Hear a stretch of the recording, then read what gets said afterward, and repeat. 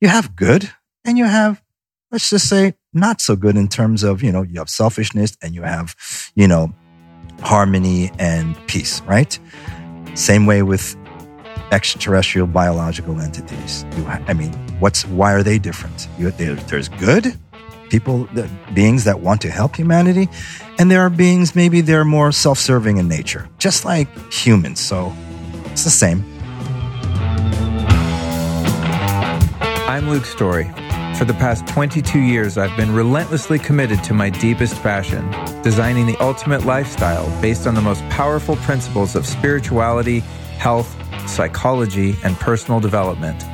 The Lifestylist Podcast is a show dedicated to sharing my discoveries and the experts behind them with you.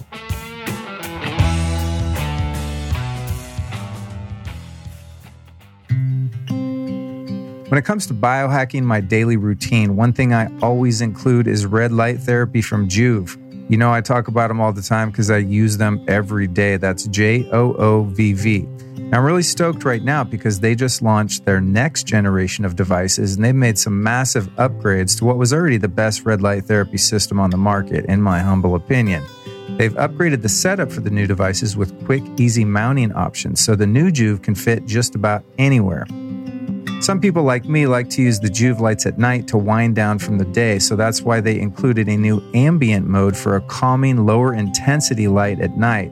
That's way healthier than all the blue light from all of our devices and screens, and it's more in alignment with your natural circadian rhythms. Additionally, Joovv's new units are sleeker and up to 25% lighter with all the same power as before. And they've also intensified their coverage area so you can stand as much as 3 times further away from the device and still get the recommended dosage. Plus, the new devices include some really cool features like Recovery Plus Mode, which utilizes pulsing technology to give your cells an extra boost after a workout with the rejuvenating near-infrared light. If you're looking to get a new Joovv device for your home, I've got some exciting news. Just go to joovv.com/Luke, then use the code Luke, and you'll get an exclusive discount on Joovv's newest devices. Now, exclusions apply, limited time only, so hurry up and get over to joovv.com/Luke. That's joovv.com/Luke, and the code is Luke. Let's take a moment to celebrate the medicinal power of chaga and reishi mushrooms from our friends over at surthrival.com. Both of these mushrooms have an immense history of therapeutic use going back thousands of years. Surthrival uses a dual extraction formula. Hot water for beta-glucans and polysaccharides, those are the immune modulators, and then organic grain alcohol to extract the adaptogenic terpenes. These adaptogenic mushrooms help to deal with biological, physiological, and emotional stress. In fact, medicinal mushrooms help you adapt better in stressful scenarios as well as adapt more easily to environmental changes, which is obviously more important than ever during this time of radical upheaval. The Surthrival chaga mushrooms are wild and sustainably harvested from New England. Both mushrooms are antiviral, antimicrobial, anti-neoplastic, and they both boost SOD, or superoxide dismutase, and glutathione, 2 extremely powerful antioxidants. Chaga and reishi mushrooms also repair cellular and genetic damage from oxidative stress. And what causes oxidative stress? Well, living as a human being on planet Earth, especially in a modern urban environment. So these medicinal mushrooms are not only extremely powerful when it comes to supporting your health, but they also taste delicious. So get over to surthrival.com. That's surthrival, surthrival.com, like survive and thrive. Use the code STYLE10 and save yourself 10% off the chaga and reishi mushroom extracts. Lord Almighty, am I excited to share episode 309 with you, man. This was a mind-blowing conversation, one of my favorites of all time. It's called the RASHA, Quantum Space Travel and the Key to Consciousness Expansion, with Dr. Jere Rivera-Dugenio. And this is a mind-blowing episode. So get ready to go into the quantum on this one, folks. Since I recorded this episode with Jere at Cuixmala in Mexico in preparation for our upcoming January 2021 retreat, we've been hanging out a lot, and Jere is just one of the coolest and smartest cats I know. And his technology, the RASHA, is truly otherworldly. And I've had the opportunity to journey on it many times now and it is very impressive to say the least. Also, I'd like to invite you to meet me, Jere, Dr. Rashid Buttar, and water expert and just overall genius, amazing dude, Robert Slovak, at Cuixmala in Jalisco, Mexico, January 30th through February 6th for the Healing Power of Energy Retreat. That's coming up this January. If you want to get tickets and join all of us there for this big healing party, go to lukestory.com/events. That's lukestory.com/events for the Cuixmala retreat in January 2021. Here's a bit of information about our guest. Dr. Jere Rivera-Dugenio is an inventor and a quantum morphogenic physics expert with a PhD in natural medicine from the International Quantum University for Integrative Medicine in Honolulu, Hawaii. Jere specializes in advanced scalar plasma energy technologies, quantum morphogenic field physics, and the larger paradigm of science known as the 15-dimensional unified field physics. It's a mouthful, I know. It's wait till you hear it. This conversation, man, I really had to keep up. I mean, honestly, I think I did okay. You'll be the judge when you hear it, but man, this is some deep stuff. But don't be put off by the geeky science sound of it, because this episode really is about consciousness, DNA, scalar energy, Jere's near-death experience, how his formal education led him to suppressed and esoteric technologies like the RASHA, the Nikola Tesla work that impressed him the most, and how he integrated that into his own inventions, why he built the RASHA. I'll give you a little spoiler alert here. It was to recreate for other people the transformative near-death experience he had. I mean, it's heavy stuff. How inert noble gases carry the energy, scalar energy, and why so many people don't understand it. The mystery of morphogenetic fields, the base 12 math model of perpetual life, and the 12-sphere perpetual life source fractal grid used in the RASHA. I told you, man, this is a really trippy episode. And as a listener of this show, you know how passionate I am about discovering new healing technologies. Well, I think I might have just found the coolest one in the world. The RASHA not only reprograms your DNA, allowing your body to heal itself, but more than anything, raises your consciousness, which is what true healing is all about. So give this one a listen, and may you be inspired to explore the next level where science meets spirituality. Make sure to share the show with a friend, and don't forget you can get all the links, show notes, and complete transcripts at lukestory.com/newsletter. That's lukestory.com/newsletter. All right, man, put on your seatbelt, strap in, and get ready to travel into the 15th dimension with Dr. Jere Rivera-Dugenio. Enjoy the show.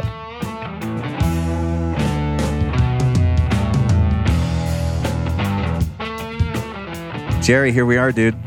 How you doing, Luke? I'm doing great, man. I just did a RASHA session, so it doesn't get much better than that. How are you feeling? I'm feeling amazing. My first session, for those listening, for you guys listening that don't know what the hell the RASHA is, you're going to find out. But just personally, I'll let you know my experience, yesterday, and we'll go into it more further in the conversation, but it was absolutely profound, beautiful, amazing, set the tone for what was a completely magical night. I bet. And today, as a result of yesterday being so awesome, I was so smoked. I barely got any sleep. Really? I was, eating food late, and then there was a storm, and the shutters were blowing on the bungalow, and so that was woke me up. So I was like, how am I going to do this interview? So luckily we had the RASHA here, and I'm just immediately mood elevation, energy level, brain function, totally tapped in. It's amazing. Fantastic. That's incredible. And I'm so glad that, prior to our interview, I got to experience the technology. Well, I think it was important, right? Yeah. For you to experience it, you and Allison, right? Yeah. So I'm glad that you were able to experience it prior to the festivities. Me too. Because it's if, every once in a while I'll just find something interesting at a trade show or online, and I'll track down the inventor or representative, and maybe worst case scenario, have to do a Zoom interview and kind of learn about it secondhand. But the experiential knowledge of something is so much more potent. Correct. So that's what this show is all about, is having experiences and sharing those experiences and helping inspire people to go have them themselves. So I want to start off just by asking you, what is the most exciting thing in your life right at this moment, personally, professionally, or anyway? Just fulfilling really my core objective. I don't know if you knew, 20 years ago, I had a massive heart attack, near death, if you want to call it, experience. And since that day, it's just been, that was like 20 years ago. Almost 20 years ago, September 10th of 2000. It's been a journey of learning, just experiencing new things for the first time, right? So it's been a journey of really learning and experiencing for the last 20 years. So that's the most important thing for me. Yeah. So it's a continuation of that awakening. Absolutely. Yeah. Well, it's funny you had the premonition, because that was going to be my next question, was about that near-death experience. And having listened to a few of your interviews, we share a sordid, checkered past in the world of drugs and alcohol and all of that. And one of the things that I found most compelling about your story, and correct me if I got this wrong in any way, but you had the heart attack, had this near-death experience, and you were on tons of drugs at the time. And when they revived you and did your blood work, no drugs showed up in your system. Is that correct? Correct. Like, twice. What? Yeah. Twice? Yeah. They did, because they thought there was an error. Oh. But that night, that 24-hour bender of heroin, cocaine, ecstasy, ketamine, barbiturates, and alcohol. Wow, nice mix. Kudos. I really didn't want to be here. That actually originated, I think, in 1974, when at 9 years old, I was sexually molested by, let's say, a male teacher at an all-boys private school in Plainfield, New Jersey. For most of that year, several boys and I were sexually abused, and I didn't know how to deal with it, Luke, for my whole entire adult life. My relationships were shit. Couldn't trust anyone, right? I could not open myself to anyone, because last time I did that, someone in authority that I trusted violated me. Yeah. So for I'd say up to, it was 35, I was an expert in every single addiction that you want to know about. Not only addiction, I was a expert in possession, because I was possessed, completely run by another entity. So I know addictions, I know possessions very well, biological possessions. And on that day of September 10th, I decided, 23 hours prior to that, I was like, I'm done. I'm finished. My whole life up to that point was based on orgies, gambling addictions, food addictions, drug addictions, every single addiction possibly that you can imagine, I engaged with. Until that one day, it was on the Upper East Side in New York City, on the rooftop of my friend's best friend at the time, his girlfriend. She had a brownstone, and we were on the roof. I did my last line of cocaine like this. And I sat back like this on the chair, my head tilted back like this, and my consciousness popped out of, you can call it the crown chakra, I call it the fontanelle area, whoop, 45 degrees, about 3 feet above my head. And that, when you come out of the body, you're still conscious. And that was very freeing in itself. But the moment I internally asked that question, well, if I have 360-degree awareness, and that's my body, that's literally starting to turn blue and purple because my face was like this and I saw the whole thing. The moment I asked, who am I literally was uploaded, if you will, to what I call the unified field. You can call it God, you can call it all that is, whatever your label is. I did see my images of my lifetime flash like this, but in like slow motion, like this. But then once I asked that question, who am I was uploaded to what I call the unified field of God or source. And in that, I didn't want to come back. It was the most amazing, what I call love frequency or resonant harmonic frequency. Love is a co-resonancy of frequency. And I felt that immensely. Didn't want to come back. I felt I was freed. But in that let's just say, unification of non-space, you know everything, because consciousness or energy is information, as you, I'm sure, well aware of. I came back, I wouldn't say kicking and screaming, but I was reminded of what my contract was, and I came back with a zip file of information. A massive, let's say, what's that cloud thing that we Dropbox? Okay. So it was a massive Dropbox that literally took, I would say, 12 years to not just download, but to make sense of all of this information. And an example or a technology that was birthed out of that information was the RASHA technology. Wow. Yeah.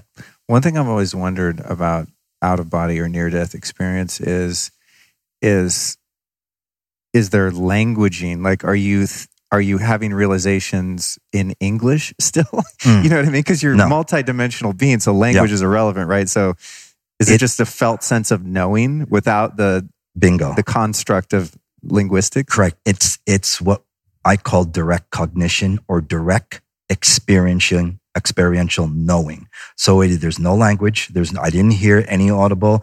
It was that experiential knowing. And that's what it was. That's the language, really.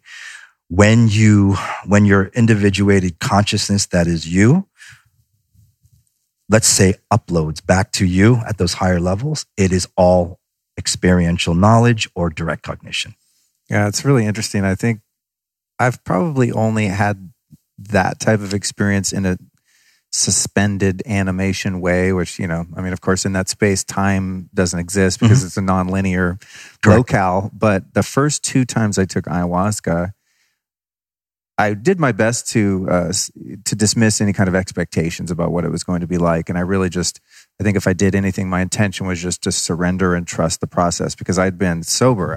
We have so much in common. It's crazy. We'll go into it, but I've been sober at that point for 22 years. Like 12-step programs, rehab, like sober, textbook sober. Yeah. And I go take that ayahuasca, and it was so interesting because I think I knew myself and could trust myself enough at that point to know that this wasn't just some escapism or was going to lead me back into the life that you just described of hell, living hell. Anyone that's lived through that kind of addictive pattern knows that it's only a party for a short period of time. Sure. And I knew that wasn't going to be the case, but I had no idea what I was to expect because my prior experience with psychedelics had not been done consciously. I was just trying to escape and numb myself, right? Get it. But I remember when that medicine hit, and it was like thought, cognition, language, all of that was suspended. And there was just this stillness and this connectivity and receptivity to source. And the witness that was witnessing that phenomenon didn't even have language. You know what I mean? Completely. And every once in a while, my personality would peek in and go like, this is weird. We're not thinking, Right. It's like, I was expecting maybe to kind of get down like, Luke, here's what you need to do with your life, right? Which came later. There, the following nights of that particular trip, there was a lot of very direct, regressions into experiences in life and healing of trauma that I was able to perceive, and somewhat direct, right? But those first 2 nights, it was so interesting because what you described is, I defined it as the ultimate sobriety. I had this recognition that in that moment, it was the most sober moment I'd ever had in this lifetime. Right. Because of the brief suspension of the personality self, the ego, the intellect, the emotions, all of that was just like swept away into just conscious awareness, right? Which is as sober as you can get. Because, you could be sober as a judge in your waking beta state out, doing this personality thing in the world, having an identity as male, female, whatever race, blah, blah, blah, right? But you're still kind of under the spell and the hypnosis of the earth plane, the material plane. So in a sense, not truly sober, because you're still under the hypnosis of being alive in a body. Yep. So just incredible experience. And it reminds me of that. I mean, I don't think it was as, well, I don't know, you can't really compare, but it's the closest thing I can get. But I want to go back to another thing that you mentioned, and that was, and thank you for your vulnerability and authenticity about the abuse that you experienced. And over the years of being saved from that life of addiction, for which I'm just every moment so grateful for, I've worked with so many recovering alcoholics and addicts and stuff, and it's, I won't say that it's universal, but it's exceedingly common that they've suffered sexual abuse, emotional trauma, physical trauma, etc. I mean, almost everyone has experienced that to, various degrees. And the way that you explained of having no way to hold that experience and process it, and know what to do with it, except just to kind of, I wanted to get the hell out. Right. I didn't feel comfortable in body. It was always an escapism, right? Yeah. So that was my way of dealing with it for a major chunk of my adult life. Yeah. When you had the heart attack and you're taken to the ER and you come back, did you have to work on the addiction issues after that? Did they resurface and did you go back and dabble? And then Great question. So the consciousness that's speaking to you here today is not the consciousness that was running the show prior to September 10th of 2000. It is an aspect, this talking to you is an aspect of that consciousness. So it was like a walk in, walk out, same consciousness, family, not another being that came in. However, my son at the time was 5. He said, "You're not my dad." He knew immediately that I wasn't the same consciousness that experienced that sexual trauma at 9. However, that sexual trauma still is in the cell, in the memory of the cell. So I feel it, I felt it. And when it came to the ER and no toxins, no drug toxins in my blood or urine, what happened was higher oscillating energy, if you call it, will always transmute denser, let's say, consciousness or denser frequency. It's just the law of quantum physics. Higher oscillating energy expansion will always transmute denser, higher energy holding frequency. So my postulation and theory is that is what happened to the toxins. Now, what was I doing? How was I acting? I was looking at everything for the first time because it happened in New York City. So I'm looking, as I left the ER, I'm looking at the tall buildings as if I landed for the first time. So to get back to whether I had to go through any type of, was there aggression with drugs? Absolutely not, because the consciousness that is speaking to you did not actually directly experience those addictions, that sexual trauma. So it took a really huge shock in one's life for that to happen, for me to not even go back to drugs. But no, I haven't. Wow. And did you follow up with any therapy or any kind of, mental health treatments or 12-step programs or any of that stuff? What I did was I delved into searching and researching pretty much a lot of the esoteric traditions, knowledge, religions. For example, esoteric Gnosticism, esoteric Kabbalah. I delved into shamanism with the Four Winds Society, things like that. I delved into medical Qigong for cancer, traditional Chinese medicine, anything that had to do with healing the body or bodies of knowledge that taught that, I delved into. Got it. And when did you do your study and your PhD? Was that prior to that experience? Or no, after? That was after. So from 2000, I guess it might be hard to get a PhD if you're smoking crack and doing it. Yeah. No, you're like I couldn't even finish high school. Right. When your whole modus operandi is drugs, sex, alcohol, you're not going to get much work done. Right. Yeah. So Unless you isolate it to crystal meth, maybe. But you could end up taking a lot of radios apart and not putting them back together. And clean and having a hell of a clean house. A sterile toilet, for sure. Yeah. So from 2000 to say 2006, I was studying esoteric knowledge and et cetera, et cetera.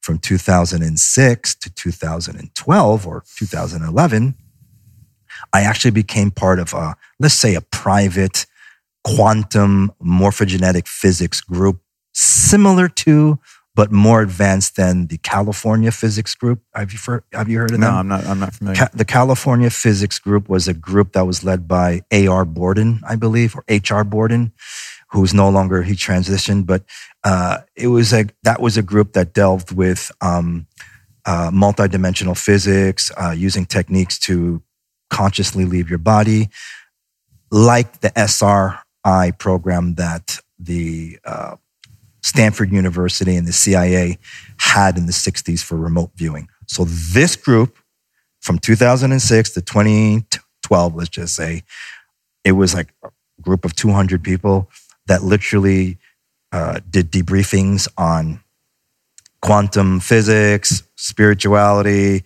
DNA template activations, proper perpetual life Merkaba techniques, things of that nature. And that's what I delved in. After I left there, or the group was taken down, meaning literally disbanded, I mean, people were taken out, the group no longer exists, just like the California Physics Group does not longer exist because of the sensitive nature of the intel they were sharing with people.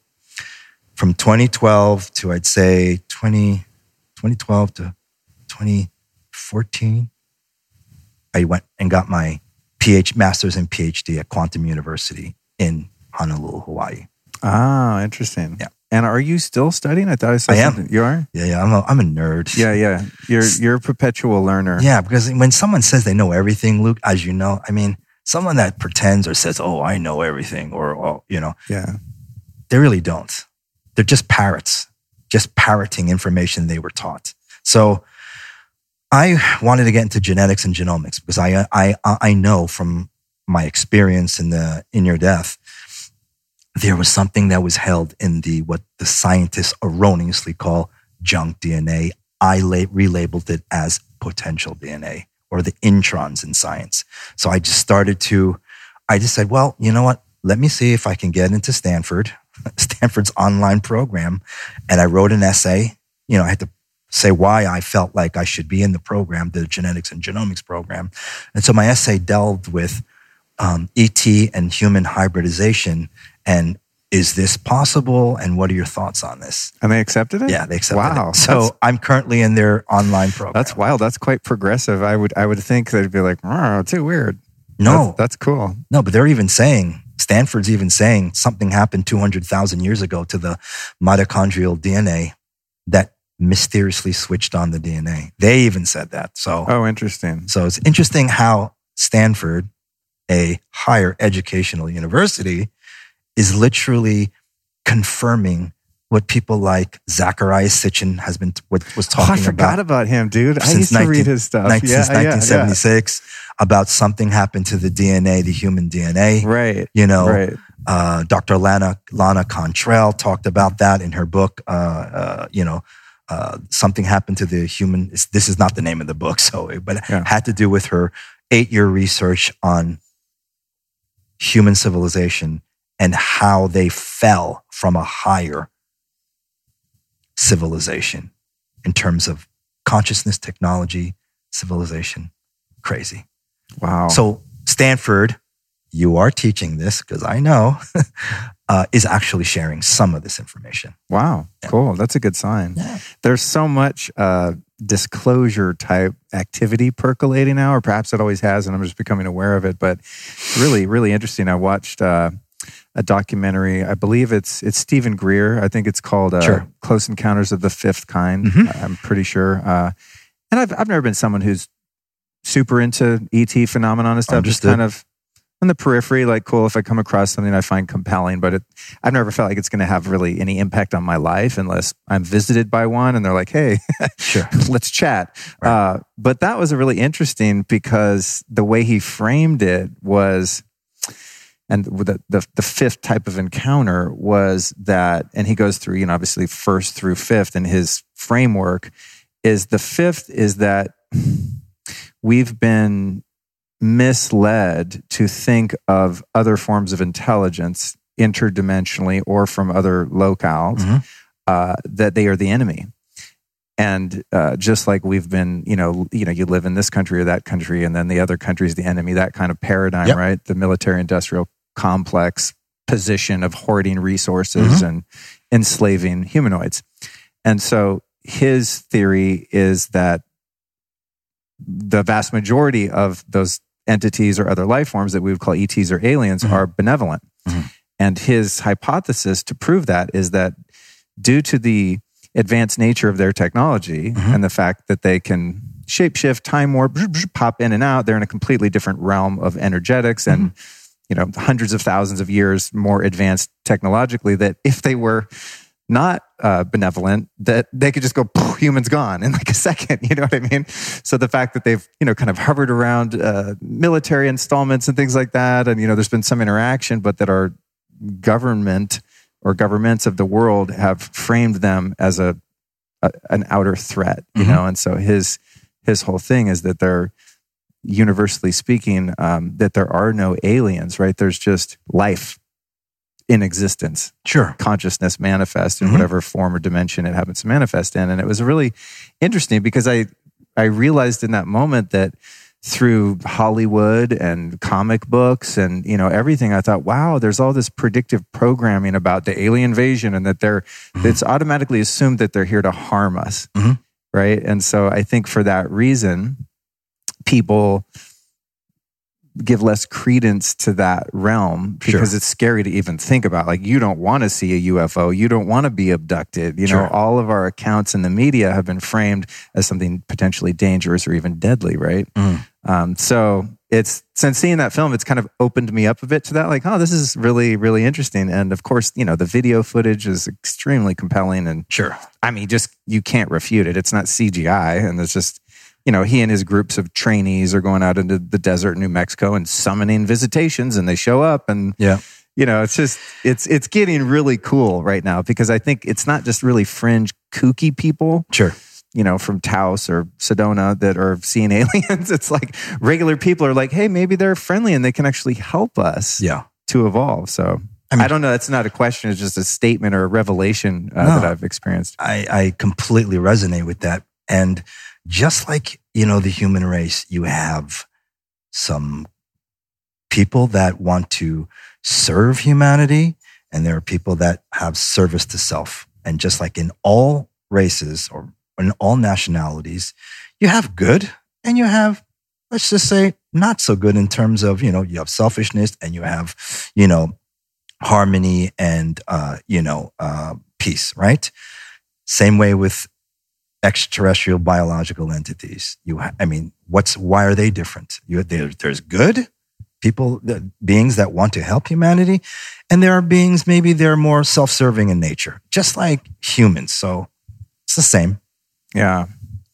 When you had the experience that you had, this awakening, and then were, freed from those former addictions and things like that, in your exploration of consciousness and research, when you got into the shamanic path or anywhere else on that road, did you delve into, the conscious use of plant medicine ceremonially, or clinical psychedelics, like any of that world? Absolutely. What have been some of the key takeaways from that exploration? So I didn't actually physically experience those plant journeys and medicines, or let's say DMT. I didn't do that because everything pales in comparison when you really are on the doorstep of, I call it, the transfer of consciousness experience. I don't like using near death anymore because that has a negative connotation. But, and on a more macro level, there is no death. I noticed you said that person transition. I was like, oh, that's really cool because you can't kill energy. Correct. Energy's not alive in that sense, that it has a beginning and an end. Right. It's just all there is, right? So, you know, all I know is this. All of those forms of journeys, plant medicine, experiences, all have their purpose. Just make sure that you protect your fields when you go on any type of journey, whether it's synthetic, plant-based, et cetera, et cetera, et cetera. Just protect your body and your energy fields so that, let's say, other entities can come in and we call it timeshares or hijacking. That's funny. You know? Yeah, that makes a lot of sense. We'll be right back at you after this brief but important announcement. When I started this podcast in 2016, I quickly realized that without sponsors, it was going to be very difficult to keep up with the show.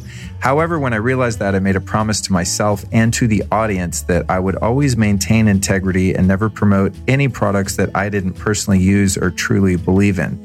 And I'm super stoked to announce an amazing new product today called Magnesium Breakthrough, which you can find at magnesiumbreakthrough.com. Magnesium is the body's master mineral. It's so powerful, it's responsible for over 300 critical reactions, including detoxification, fat metabolism, energy, and even digestion is influenced by the presence of magnesium. But there's two big problems here. Magnesium has been largely missing from the U.S. soil since the 1950s, which explains why it's estimated that up to 80% of the population may be deficient. And most supplements contain only 1 or 2 forms of magnesium, when in reality there are at least 7 that your body needs and benefits from. Now, if you take this latter fact into consideration, it's just not logical to conclude that 99% of the population is likely deficient in 2 or more essential forms of magnesium. Just doesn't make sense. The good news is that when you do get all 7 critical forms of magnesium, pretty much every function in your body gets upgraded, from your brain to your sleep, pain and inflammation. It all improves, and fast. That's why I'm so pumped that my buddies over at Bioptimizers, makers of the industry-leading digestive supplements, have just created Magnesium Breakthrough. Their research team recently formulated what I believe is the ultimate magnesium supplement, and easily the best one I've ever seen or experienced, with all 7 forms of this mineral. And I've taken every magnesium on the market that I've ever heard of, straight up. I mean, I'm obsessed with magnesium, especially due to EMF, which is an entirely different conversation. Now, these guys even include trace elements of something called monoatomic magnesium, which helps make all of the other forms more bioavailable. So this is by far the most complete magnesium product ever created. And until or unless someone comes out with a better one, I highly recommend that you give this one a try. Bioptimizers calls this product Magnesium Breakthrough, and they're running a special promotion for you, the listener, right now at magbreakthrough.com/Luke. That's magbreakthrough.com/LUKE, magnesiumbreakthrough.com/Luke.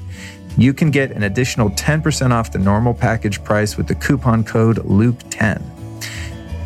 And here's what's up. The guys that make this product are so brazenly confident that you're going to like it that they will give all your money back if you don't.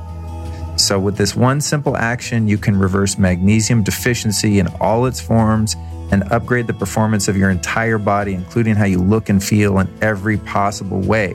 So go to magbreakthrough.com/Luke, enter the code Luke10 to save 10% off. And now back to the interview. Yeah, I remember yesterday when I was about to take my maiden voyage on the RASHA, you invited Allison and I. You said, you guys don't have to do it, but I would invite you just, if you feel called to, I forget the word, but to me, it's like, I call it kind of putting up my force field. There you go. It's that, yeah. It's just inviting God and wholeness and oneness and love into whatever experience I'm going into. Not out of a place of fear or concern, but just solidifying my intention and that I'm aligned for the highest good for all universally. And so anything that's not with that, let's just keep it out and allow it to do its thing in the periphery, away from my perfect intention. I told Allison and you, protection and experience. That's right. it. So, right. there's so many different directions I want to go. So, Jesus, I always feel like with a conversation with someone like you, where there's a lot of alignment, it's just like, oh, how am I going to not make this 5 hours? Okay. Yeah. God, I'm like stumped. It's hilarious. So, where do I want to go with this? I want to get into the RASHA technology, and I guess a good way to get into that might just be expressing my limited but profound experience so far. Sure. So, having been someone who's meditated for a long, long time, practiced Kundalini yoga on a daily basis for years, done a lot of breath work, sound healings. I mean, I've definitely had some pretty profound spiritual experiences and awakenings just on the natch without any plant medicines or anything like that. And then in the past almost 2 years, I've had quite a few life-changing experiences where when they were over, my life was not the same.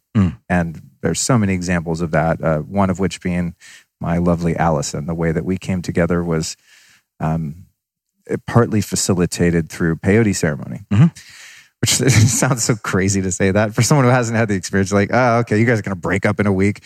But it just was, it's just, I don't know, you get in the quantum field and like and have stated, there's multiple ways to get into the quantum and work on things in there. And so I think I've explored every known way of doing that. And I would say the most profound experiences I've had have definitely been with assistance from some kind of plant medicine. Sure. Or just the energetics of the shaman or the healers present.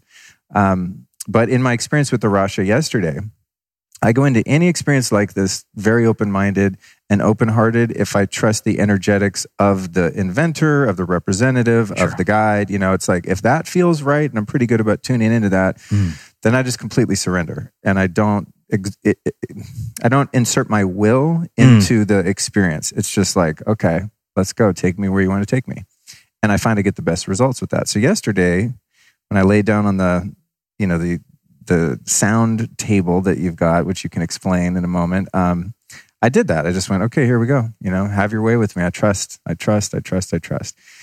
it was so trippy because within a couple minutes, I was taken to this town called Sebastopol, California. It's in Sonoma County. And that's where I lived from probably 7 to 12. And there were some really beautiful times there, and there were some very challenging times as a kid.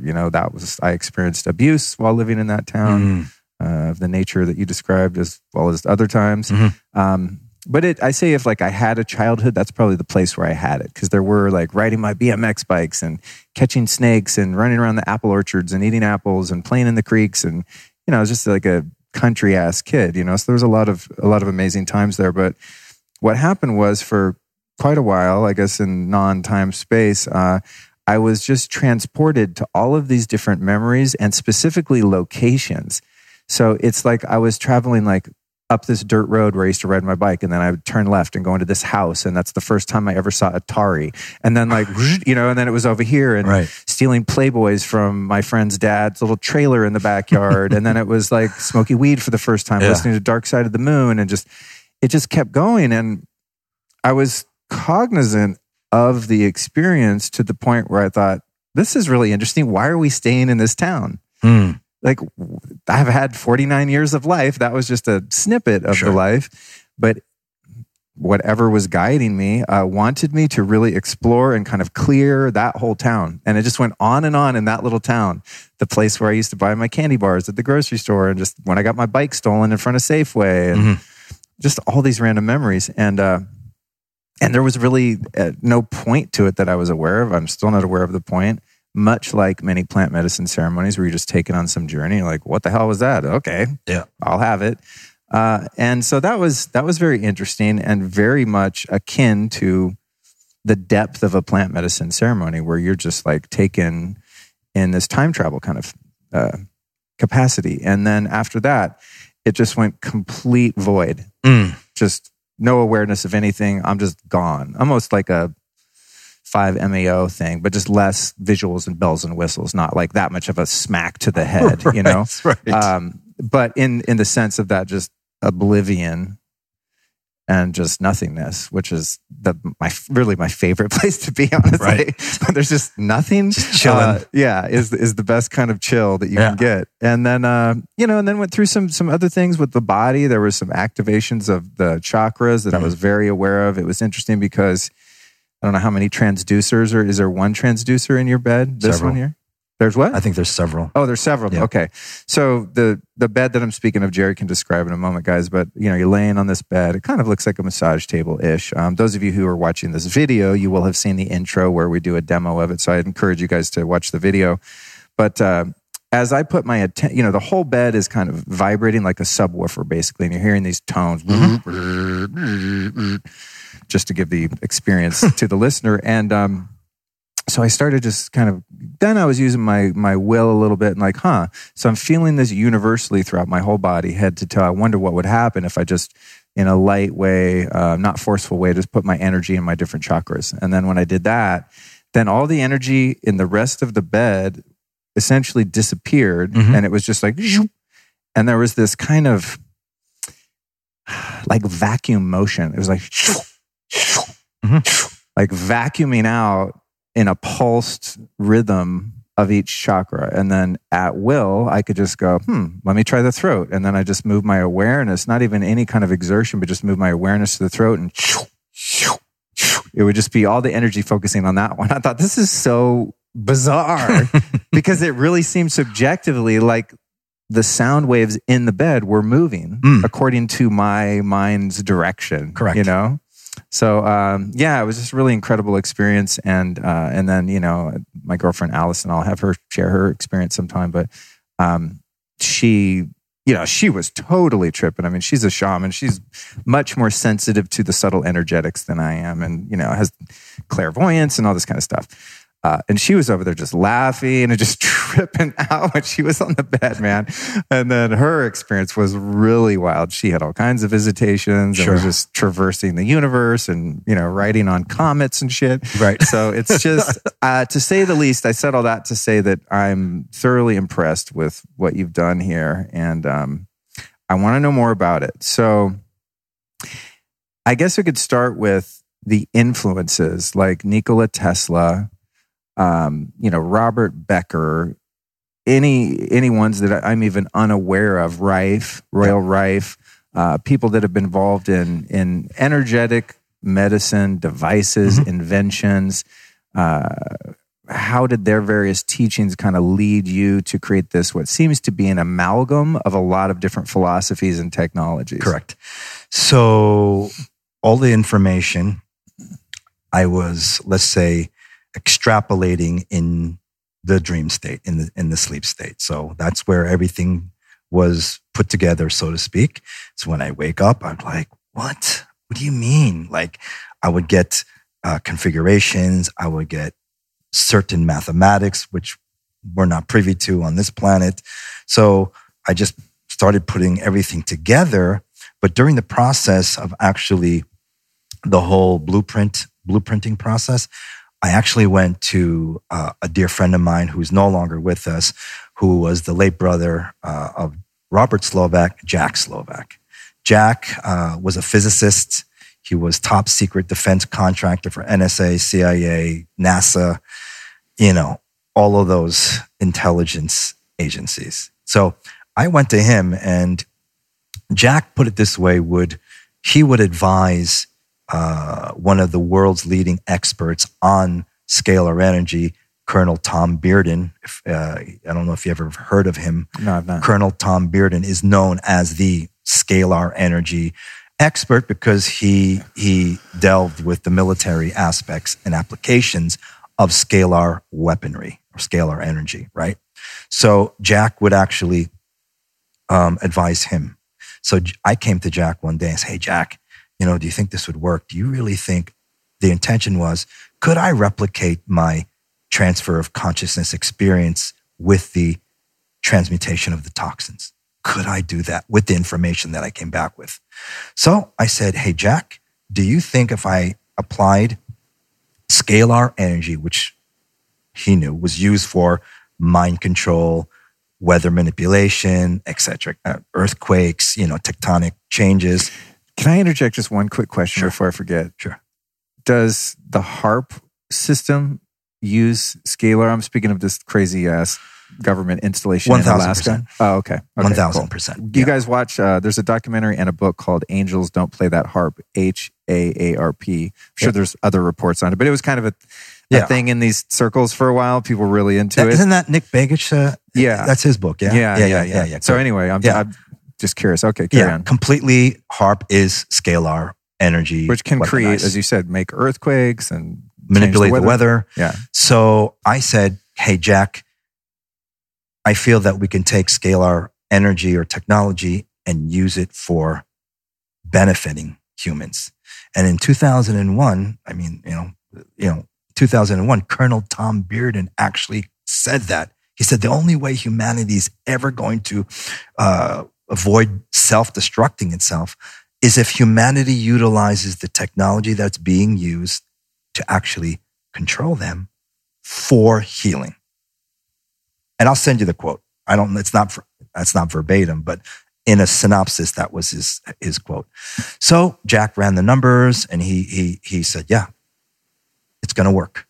So he was the initial go ahead green light for me. So then when we started putting everything together, so I have specific engineers do specific compartmentalized tasks. So I had my coil engineer that hand wound the coils to specific eternal life mathematics and ratios. I had my my gas plasma tube guy create the tube. Then I had my other engineer, who's ex-NASA, actually put it together and hand make it. So after it's all together, Luke, that's when I wasn't sure if it was going to work, man. It was like, okay, I got this information. I put this technology together. I had no idea it was going to work. So then what I did was I had to reverse engineer the research. I had to say, okay, who in history was suppressed? Whose technology was kept down and hidden from the public that actually helped the human physiology? Number one, Nikola Tesla, okay? And his work with scalar energy. Two was actually Antoine Priori, who was an electrical engineer living in France that actually created the Antoine Priori anti-cancer machine using plasma gases and high magnetism to reverse nearly 100% leukemia and end-stage cancer and leukemia in animals. When he went to human trials, the French medical government shut him down. Next was Dr. Royal Rife. His work was suppressed with resonant frequency, the killer of the C word. We won't go into that. The forbidden word. Yeah. And the late Dr. Bob Bearden with electromedicine. I can't forget Professor Dr. Konstantin Meil, who's a German physicist that literally proved through multiple published research experiments and papers that the introns or the potential DNA literally communicates via the magnetic vector of a scalar field. Wow. So did the work of Robert Becker come into your awareness at all in this process? Yes. And his work specifically with it's not the immune system that heals the body, as per the late Dr. Rob Becker said. The immune system goes after the pathogens. It kills all of the fungi, all of the, the harmful invaders, if you will. But the immune system doesn't heal a damn thing. What heals the body is what Bob Becker said, the cellular regenerative system, which was a scalar or a longitudinal electromagnetic system in the body. That is what heals the cells, an energy field, if you will, or a system. So the guy was nominated for 2 Nobel Prizes and never won. So he was doing something right. So yeah, his work was his work in reverse engineering or proving that the RASHA could be viable was vital. Right. Yeah. So I guess going piece by piece, the magnetic field with the Tesla coil, is that, you said use a different mathematic formula. So Imagine if Nikola Tesla was alive today, he would have created our coil. So if your viewers or your listeners aren't privy to the Tesla's coil, it was a flat, coil, flat, Mm-hmm. and it was an 1898, I believe, patent he had on it, and it produced, a scalar. It accessed the scalar field, but he accessed the electrical side of it. That's why Tesla was able to create wireless energy, free energy, utilizing the electrical portion of the scalar field and the Earth's natural energies. Okay, now, if you want to communicate with the DNA, you need to veer towards or propagate towards the magnetic side of the scalar field. Does that make sense? Mm-hmm. So let's define scalar energy. So there's an electric polarity and a magnetic polarity where the scalar waves are able to oscillate between. There's the potential for both. Oh, okay. So pure scalar energy is actually omnipolar. It's a spherical standing particle that has the potential for electric or magnetic or light and sound. So that's where all the physicists and mathematicians get wrong, because they're really just trying to explain scalar with equations, with mathematical formulas, but they haven't experienced a goddamn thing. They haven't experienced what truly is our true nature. And our true nature, we are not physical beings, or let's just say energy beings having a physical experience. We are consciousness having a biochemical experience, okay? And consciousness, if you will, which really no one defines, well, let's define consciousness here on your show as pre-substance ether, which Tesla talked about. A lot of geniuses in the past talked about the ether, but they couldn't really define it. So, I just went off on a way tangent. No, it's there. good. It's good. Keep going. Yeah, I'm right there with you. yeah. I'm sure there's a few others as well.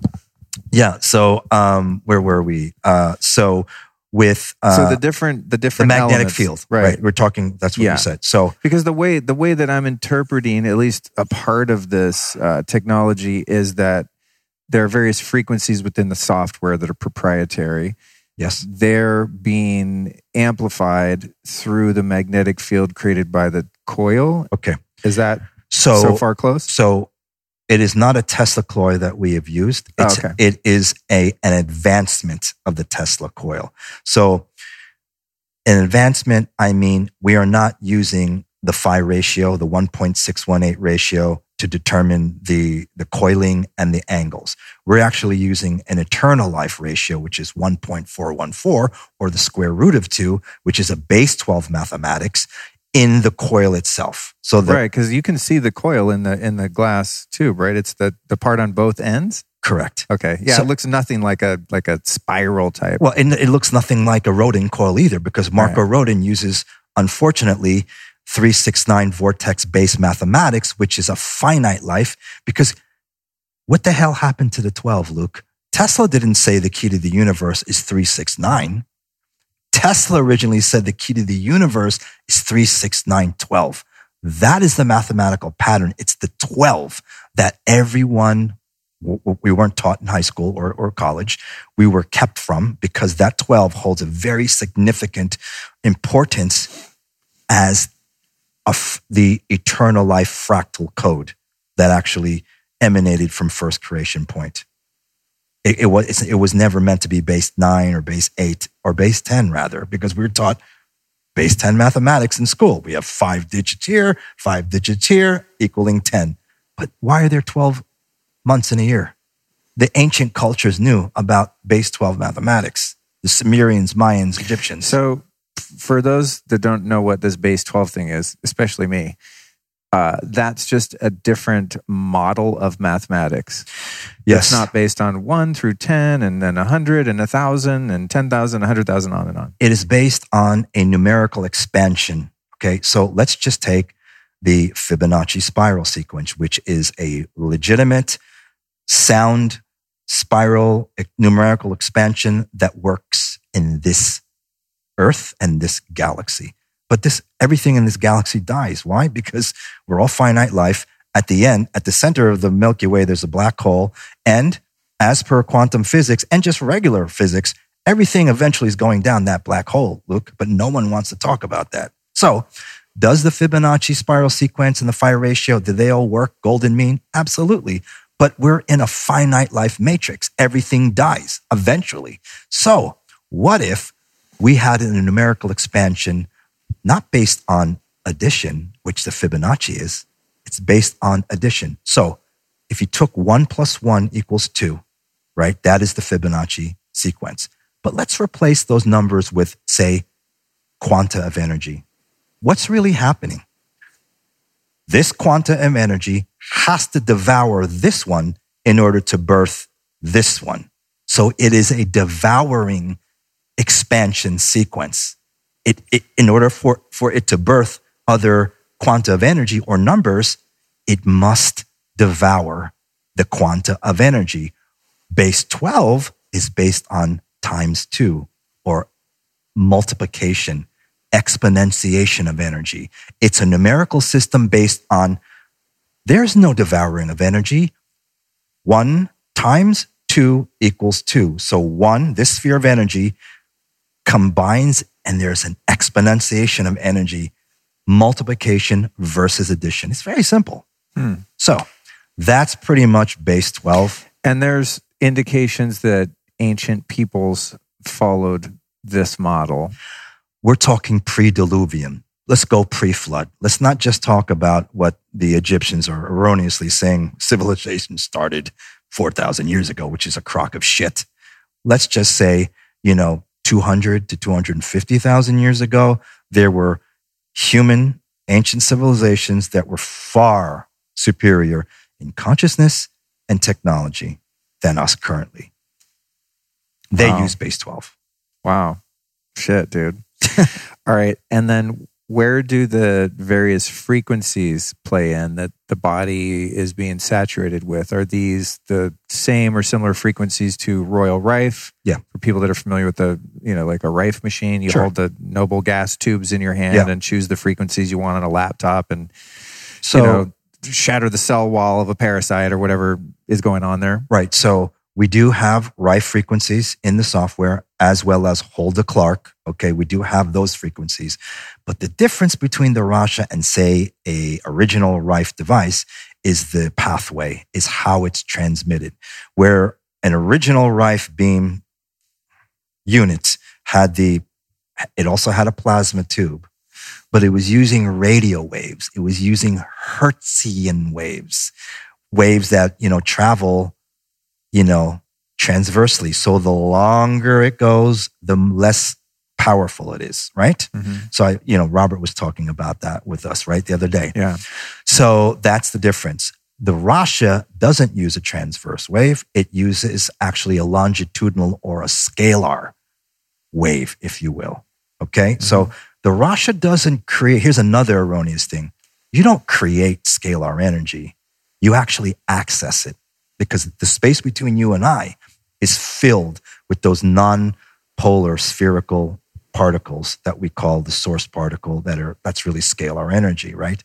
Is that particle, give me like a scale in terms of, right. An atom? 800 million source particles, which MIT erroneously calls it the God particle. No, it's the source particle, and it's 800 million of a source particle, which is the smallest unit of consciousness or energy, can fit in a proton, 1 proton. Wow. Yeah. And are these particles existing in a quantum potential field, or are they existing? You got it. Okay. It is the... See, this is what gets the skeptics. I have like these EMF harmonizing devices that emit scalar waves, and I know they work because I know my body. I know when I'm sick from EMFs, and I put the thing in, and then I'm not. Sure. But there's the people that, and I'm not being critical or like I don't want to sound like a superiority complex, but there's people that are very hypnotized and brainwashed into scientism, the religion of scientism, and that if you can't see, smell, touch, hear, taste it, it's not real. It doesn't exist. Understood. And to me, I think because I've just, maybe it's because I dropped out of school and I never learned enough of that framework to get locked into it. To me, it's like, well, how do you summon a friend's phone call when you're thinking about them? Like, what? Where? Show me the evidence there. Show me the data. Right. And that's not to say that I don't support science, and I love to see data. I mean, if I take a supplement or something, like, I want to see some studies. I want to see what's in it. What does it do? Who's taking it? Give me some double blind shit. Cool. I'm all for it. But I know that on an energetic level, that the way I experience life is in a way that is not quantifiable according to Newtonian physics. Right. And there's where the problem lies. It is not the physicists and scientists and mathematicians' fault because they were taught a foundation that is erroneous, including the current Western medical model, okay? Which both of my parents are medical doctors and they were practicing, but not anymore, okay? So current physics, science, mathematics, they're lacking the multidimensional aspect, okay? So it's not that they were wrong or they were just taught information that was lacking. So you saw that movie. You remember that movie Contact with Jodie Foster? Yeah. Okay. Yeah. Do you remember in that movie when they were the physicists, the scientists, and the mathematicians were trying to figure out the formula, but the moment they made it multidimensional, the formula, meaning they actually started to realize and apply that, oh, we don't just live in three-dimensional reality, it's a multiverse. Once you add that aspect, then you're starting to work with correct perpetual life mathematics and technologies. So asking a physicist or a mathematician, doctor, if you will, that's taught the normal, university level education, asking someone like, say, them to understand what we're talking about, because it's all about science, replicating science. Science and spirituality should have always been an integration of both, right? But it was split. So asking them to understand what we're talking about is like asking a auto mechanic that you pull out of Joe's garage and you bring them over to NASA and say, hey, can you fix this space shuttle? The guy's going to be like, hell no. He has the foundation to fix a car, but a space shuttle or a space station, you're talking advanced knowledge. So that's what they lack. Got it. Okay. And no offense to my genetics and genomics professors at Stanford, please. Yeah. Well, I try to approach these things in a non-judgmental way, and I'm sure your average physicist could run circles around me intellectually. I'm just coming at life from a point of view that I want to know the whole story. I think that's so many people that listen to this show are like, cool, there's pieces and it's not about right or wrong, or a value system of better, worse, smarter, dumber. It's just, what's the whole story? I think as a seeker of truth, I just have a thirst to understand the nature of reality. That's why you and I resonate, right? Yeah. Because that's really, I mean, there are people, as you know, Luke, that don't want to know everything. They'd rather be like an ostrich, stick their head in the sand and just wish and hope for the best, which is fine. My brothers are that way. They couldn't give a shit about consciousness. They're just like, I'll just leave it up to the, whatever. And that's fine too. But I am like you. I want to know everything. I would rather know full disclosure than not know anything. Yeah.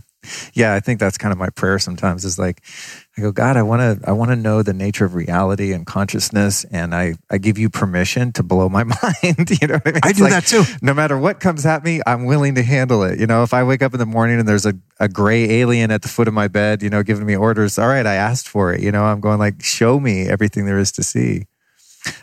So what about the other aspect of the RASHA that is the proprietary blend of noble gases? Yep. Can you explain photons, noble gases, how those have an effect on biology? So for the past 100 years, I'd say over 50 years, there are papers that you can go to PubMed or other online research websites that you can find the biological effects to a human organism of inert noble gases, and all beneficial, by the way. Okay. None of them are negative or, dangerous. Okay. So On the right side of the periodic table, you have the inert noble gases, right?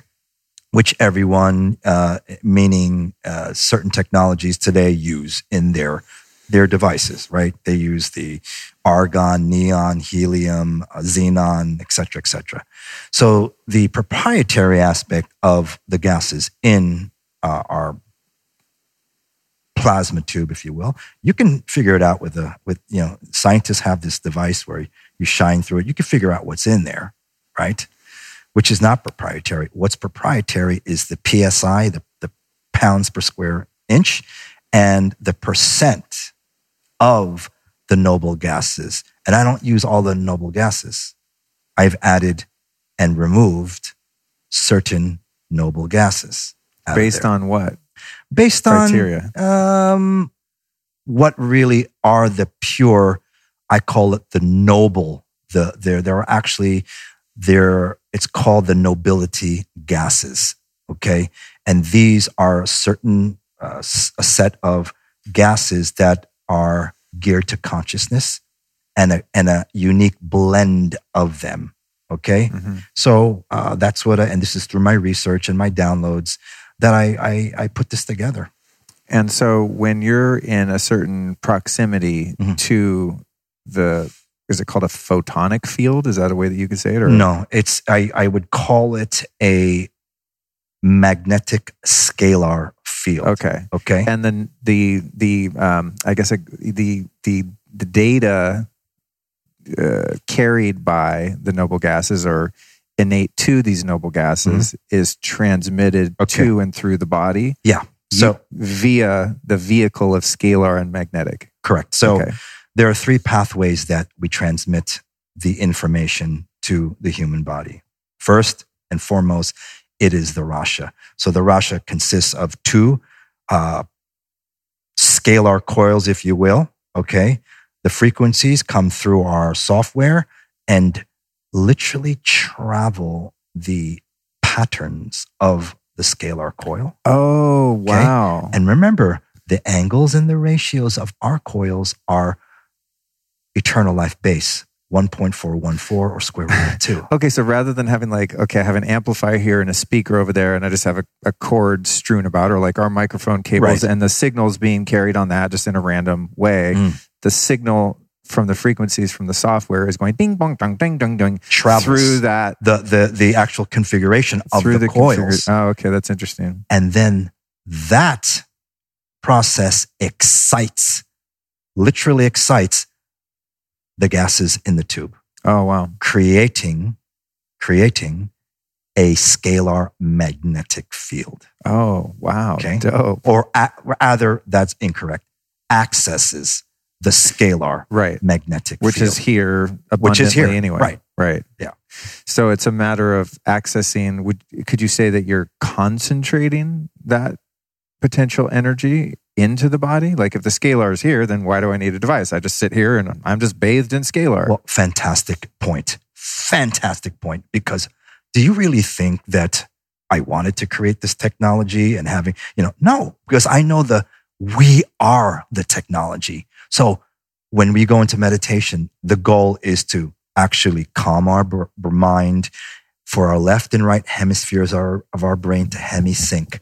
Once that process and that brain entrainment takes place, our brain, Luke, becomes the most powerful scalar energy accessor, if you will. Okay? So the RASHA just helps us attain that much quicker. So when you're thinking about someone in a different geographic location and you're, let's say intentionally praying for them, right? And then they think of you and they call you. Is the human brain acting as a transmitter and receiver like 2 radios or 2 cell phones in a different geographic location? Yes. And that data or that intention field is being carried via scalar waves that are outside of the paradigm of time-space. Yes. Because it's in the quantum. Yeah. And everyone wants to know, Luke, oh, really? Scalar energy? Give me proof. You know what an example is? Our thoughts. Our thoughts are literal examples of scalar energy. I mean, and here's the proof. Thoughts create the substance that God created. Everyone says, oh yeah, God created the universe. Yeah, okay, true. But no one wants to know or even delve in how. What was the primordial substance that God used to create the universe? Luke, it was scalar energy. That is the primal substance of the cosmos that God utilized to create manifest creation, if you will. So our thoughts mimic that. So this being here with you was but a thought months ago, right? Oh, we're going to go down to Quixmala and you're going to do X, Y, and Z.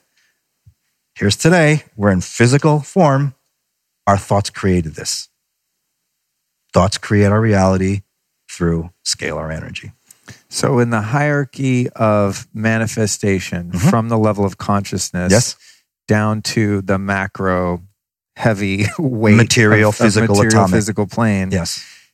What is pre-thought scalar, then thought, then where does emotion beautiful fit in? I mean, that is probably the billion-dollar question that your viewers and listeners should pay attention to this answer.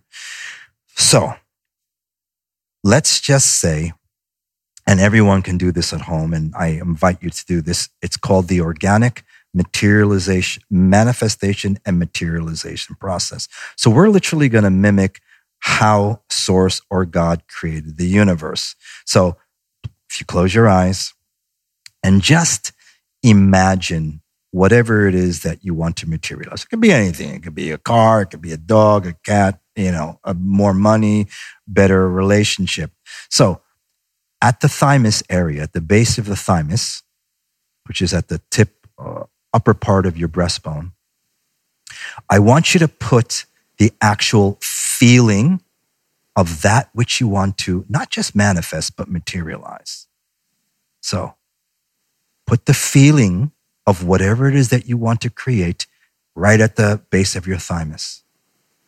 So you're going to take a deep inhale, and on the exhale, send that feeling to your coccyx, to your tailbone.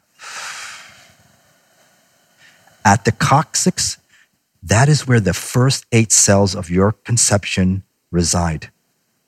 Turn that feeling of that which you want to materialize into the emotion or the energy in motion of that which you want to materialize. Once you have the emotion of that which you want to materialize, turn that emotion by inhaling deeply. And on the exhale, send that emotion to the left side of your body, to the area of your spleen, which is just underneath your left rib cage. At the area of your spleen, turn that emotion of that which you want to materialize into the thought of that which you want to create. So have that thought in the spleen area. Take a deep inhale, and on the exhale, send that thought to the back of your head, to the fontanelle area just behind the crown chakra. Exhale. And in that fontanelle area of your rear of your head, turn that thought into the idea crystallization of that which you want to manifest and materialize. Allow the universe, just leave it to the universe to see what happens. You can open your eyes. That is the answers to your question. Where does thought come in? Where does emotion? That is the organic materialization process. Now, unfortunately, we weren't taught this. The secret government doesn't want you to know this, because imagine people being able to materialize things at will. So I invite you and all your listeners to engage in this process and see what happens. This explains the phenomenon of cities in India, right? Where you have these realized beings throughout at least recorded history. And I'm sure it hasn't been the only continent. It just happens to be maybe the most recent one or the most abundant or prevalent. But I've always been fascinated with the reality that there are human beings that can levitate, materialize, dematerialize, bingo, bilocate, manifest trinkets, vibhuti, which I've always been very enamored by. And as I've gone to India and done more research, it's like, to people there, that shit is just normal. It's not even a big deal, right? Especially to those doing it. Right. There's a gentleman named Sri M, a realized being that's alive now in India, very low key. I mean, very not even well known, but he's I guess a Vedic scholar would be the best way to describe him. And I saw a video of him doing an interview, and they were like, "What about the cities and manifesting?" And he was like, basically, he wasn't annoyed, but he's just like, "Yeah, like here's some vibhuti, poof."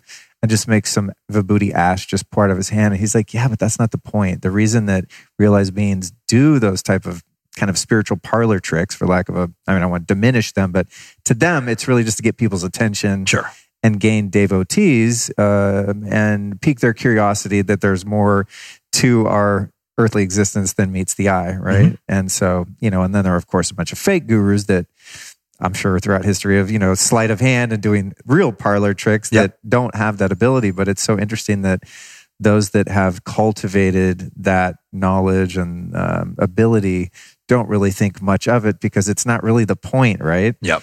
It's more of a demonstration of that phenomenon. Yep. It's not about the phenomenon or the act itself. It's about the purview of reality that allows one's mind and awareness to accept that is in fact a reality. Correct.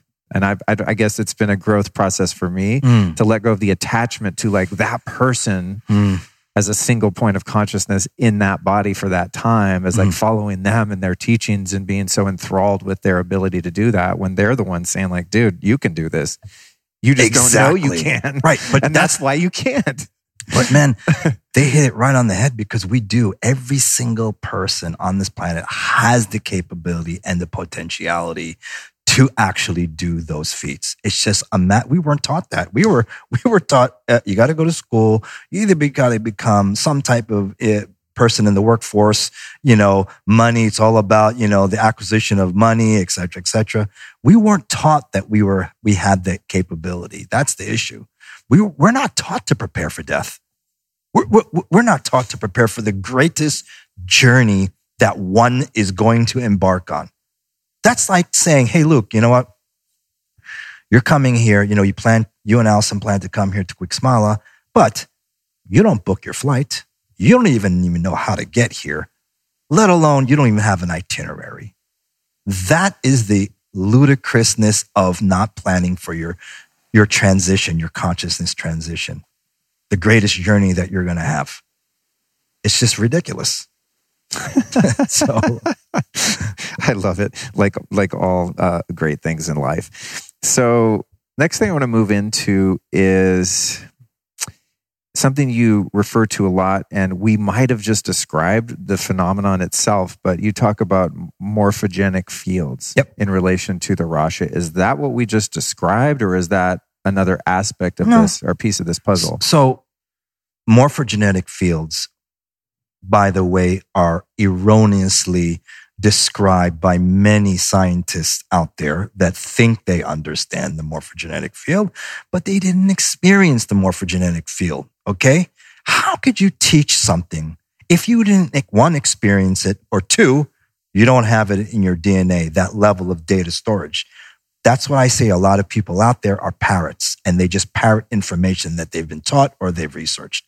Now, morphogenetic fields, what are they? They are the blueprints of, let's just say, everything, every cell, every atom, every organ system, every star, every planet, every galaxy has this thing called the morphogenetic energy field, which holds the blueprint of that physical matter. Okay, so it's the instructions. That is scalar energy. So morphogenetic fields equals scalar fields. So yes, you're completely correct. Just different terminology. Or in a pre-existing pattern of potentiality, whereas the scalar field in general is just sort of a blank palette of potentiality, whereas it is information. Whereas the morphogenic field is a more focused pattern of information. Potentiality. Yes. Okay. Yeah. Cool. And then I want to get a little bit into this device and experience, because only having had, a day and a half with this thing here, and, knowing that your mission is not to be like a salesman, because oftentimes you interview someone and they're like, all they want to talk about is their supplement or something. I know it's not really your steez, but I'm personally so like curious and obsessed with this thing. And it's not cheap, from what I understand. And so it's not something that, your average consumer is going to be able to throw in their garage or spare bedroom. Who have been the folks most responsive? Like who are the customers that purchase these? Are they practitioners? Alternative healers, et cetera, kind of like since you've perfected at least this version of the RASHA, how has it infiltrated the world and whose hands is it in and what kind of results or experiences are people having with the 100 some odd units you have out in the world? So first of all, you can't buy the technology on the website. So you just cannot buy it. You cannot go onto the website and purchase it. That's first and foremost. Second, you'll have to, it's usually like 3 degrees of separation in order to get it. So if you don't know me, I'm just not going to sell it to you. Why? It is not a toaster or a biofeedback device or just a machine. It is a live conscious technology. Okay. So it picks its owners, Luke. As crazy as it may sound, it picks its owners. So who are the owners? Private individuals, people that own wellness clinics outside the U.S., okay? Germany, Japan, Malaysia, Philippines, Spain, et cetera, et cetera. Now Mexico, okay? Yeah, here at Creeksmala. Yes, they're the first. Now I really want to come back here all the time. Yeah, I was already sprung on this place. No, I'm like, oh, you have this thing? Jesus. Yeah. So, yeah, and not that many people have it. I'm only going to make a certain amount in this, I'd say the next 20 years or 30 years. And that's it. Do you get the sense that there are only a certain number of them needed on Earth in order for them to fulfill its potential? Correct. So it's like a law of diminishing returns at a certain point where they're in everyone's home. Like that's not necessary in order to raise the vibration to the place where maybe even it makes itself obsolete someday. Yeah. So it's really through our evolution. We're going to raise the oscillation of the planet, because that's how a lot of people get that wrong too. And it's just how we were taught. It's not, hey man, you have good vibes or high vibes. Really, oscillation is energy expansion, electrical. Magnetism or sound is energy holding. So denser. So things that are higher in vibratory status are denser in physical. Okay. If you want to traverse the higher dimensional realms, they are more oscillating. So we are raising the oscillation rate of the planet by having these devices or conscious beings in certain locales on the planet. Wow. Yeah. That's very interesting. I have to sit with that for a second. Pardon the pregnant pause here, guys. Okay. So, I recently discovered this program. One of my favorite spiritual teachers of all time was a guy named David R. Hawkins. He wrote a book called Power versus Force, right? Yeah. And so I would say he created the scale of consciousness, but he had a model by which to measure consciousness on the earth plane from 1 to 1,000 for those listening that aren't familiar. And then beyond 1,000 would be in the non-physical realm. Sure. Ad infinitum, right? To the Godhead. And so, been a fan of that work. He used kinesiology or muscle testing to determine the various, I guess where his work really differentiated itself was in that he used kinesiology non-locally. So you could take a concept, a thought, a belief, a continent, a political belief, book, movie, whatever, and rate it on that scale of consciousness versus a chiropractor who does kinesiology and is like, hey, you need more vitamin C, test strong, test weak. So I thought that was really fascinating. I went and saw him speak a couple times in Sedona. I was just reminded of that by my friend. We went and saw his last talk before he transitioned.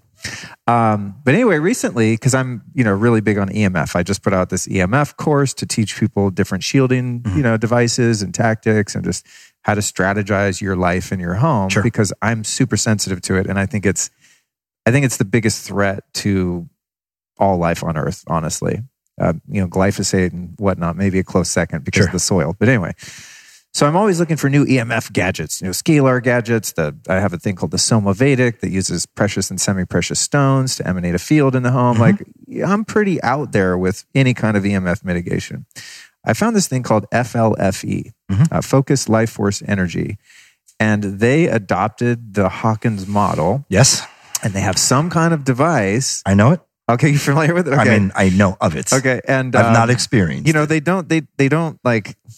You know, they asked, does this serve the highest good, to describe exactly what this is? But it involves some sort of technology that's proprietary in the Tesla realm. Yep. And they're able to input coordinates into that, whether it be your cell phone, your home, even your business with your legal business name, et cetera, and raise the level of consciousness of that property due to geopathic stress or EMF or, any kind of trauma that's happened there, burial ground, anything you can think of, right? And they are able to raise it ethically to 570, which is the field of love. And they get a lot of results with EMF. And so, because I think the way I think, I'm like, Hawkins, EMF protection, I'm in. And it's like at a free trial. It's 15 days. Most people keep the trial. And then it's like, I think it's like $30 a month. You pay it yearly.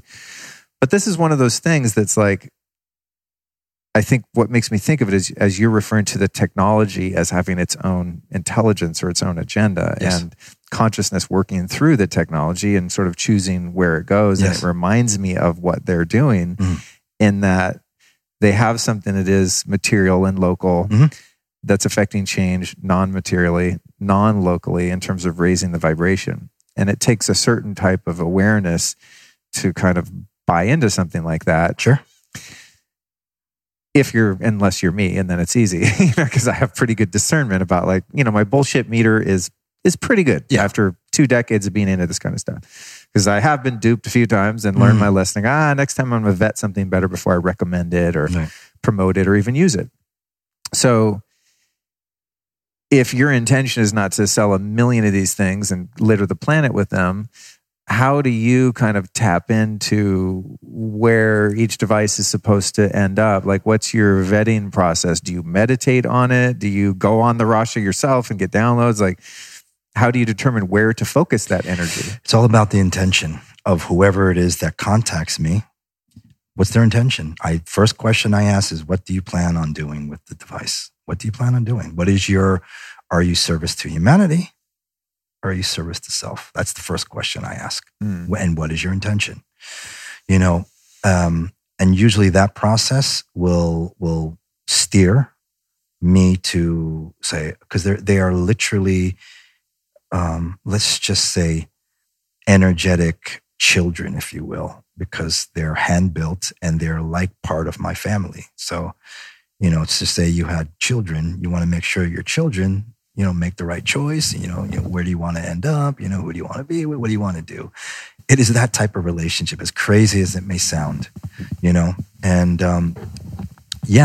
that's really the process. If there is one, it's all about the person's intention. So, for example, if someone says, I plan on utilizing the RASHA to open up a slew of wellness clinics, and, we want to do X, Y, and Z, but are they actually going to be helping, let's just say, setting up a foundation and helping the poor? What are they doing? Like, what is their clinics doing? You could have the richest people on the planet, but if they're not servicing humanity, they're not taking time out of their busy schedule, whether it's a few days or a week to actually go on, we call them medical missions or alternative medical missions or humanitarian missions, the RASHA won't end up there. Interesting. And let's just say everything is also intention and also in the language. If you come across technologies that are talking about raising the vibration, right there, that's a red flag. I don't care how much they think they understand Hawkins' work. That's not by coincidence. They're talking about higher vibration when we're talking about higher oscillation, and that's always been the case. What would the terminology energy field or frequency, would that be in alignment with? Yeah, with oscillation? Of course, because our goal is to raise the oscillation of frequency. Got it. Yeah. Okay. If consciousness expansion is your thing. Yeah. Right? Well, here's the thing. I think when I find out about different technologies, I'm always, thinking, all right, what's wrong with me physically? I'm like, I got this back pain. My eyes are kind of weird. I have this tinnitus. Sure. I have at any given time 3 things that are pesky, and I just haven't been able to completely crack the code on. Mm-hmm. But ultimately, when you dig deeper into that, I think one can find, your goal is not to get rid of your back pain. Your goal is to feel good in your body and express your life to its highest potential, right? And so not having back pain is just a side effect of a higher consciousness. There you go. Right? You got it. So I think we get caught up on the myopic view of like, I want to fix this and that. Whereas if I know this from going to Joe Dispenza retreats, man. It's like, you don't go there to fix your back or MS or whatever's going on. You go there to meditate for freaking 5 hours, and then poof, spontaneously people are Healing. like, wow, no more wheelchair. Yeah. It's because the oscillation, I guess you would say, has Joe been, gets it.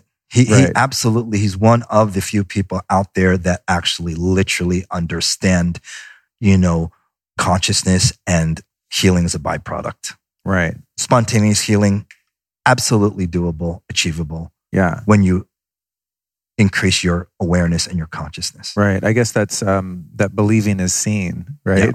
Yeah. I love Wayne Dyer's simple way of putting it. When you change the way you look at things, the things you look at change, right? So rather than focusing on this pain in my back or sensitivity to EMF or whatever it happens to be that's plaguing me, it's like just keep the eye on the prize, which is raising of one's consciousness. You got it, man. Right? You got it. And then eventually those things start to fall away. Yeah. Can you imagine raising your consciousness just like those masters, right? And then being able to materialize things at will? Healing's a byproduct. Right. That's nothing. That's the funny thing, going back to those, the mystics and avatars of India, and specifically, it's like, these guys are just eating rice and dal every day, if that. Maybe they don't even eat. Many of them are reported to rarely, if ever, sleep. And I'm thinking, they're not doing the biohacks, they're not on a paleo, high-fat diet. They're not vegan. They don't give a shit about any of that. No. The micro decisions that I think myself and so many of us get caught up in, they're just like ascension, number one goal. Right. Go up. Right. You know what I mean? And keep going until you're not in a body anymore. Well, that's the whole, right there, another gem of wisdom that you just shared with your viewers. When you make your ultimate, let's say, intention or desire, but let's use intention, at one-ment with Source or God, everything else falls into line. When that is your ultimate intention, that oneness or at one-ment with Source, all your other relationships pale in comparison and will literally evolve as they should. Yeah, that's it's the funny thing about my recovery journey through addiction is the rude awakening that when I popped out of rehab at 26 years old, thinking that I'm sober, all my problems are going to be over, because it seemed on the surface level that all of my problems in relationships and mental health issues and all the things, legal problems to say the least, being unemployable, that now that I'm physically free of those substances, that I'm going to be happy and be a great guy. And I had a very rude awakening to find that it wasn't about the physical sobriety. And that's not even the purpose of the model of the 12 steps. And when you were talking about the number 12, I was like, oh, that's interesting. The 12 steps have been, in our lifetime, the most effective and wholesale way that people have been freed from addictions, right? And I'm sure it happens in ways like you have, but they're exceedingly rare compared to the masses who go to some meetings and get their shit together. But the thing there is, I've realized over the years is, this is speaking just specifically with recovery, but it ties into that area that we were just covering, is it's not about even getting sober, being free of the addiction, because when you do that, like they say, you take a drunk horse thief and you get him sober, what do you have? A sober horse thief. Right. You're still at the same consciousness.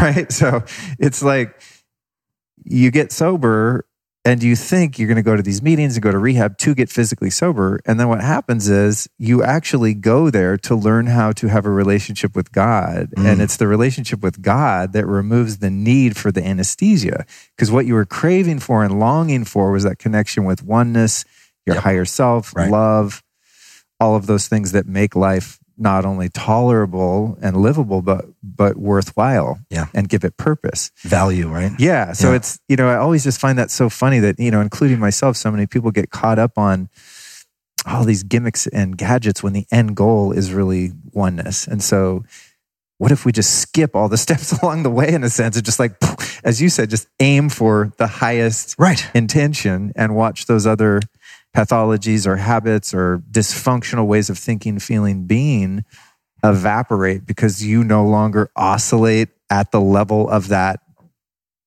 habit, whatever it is. Yeah.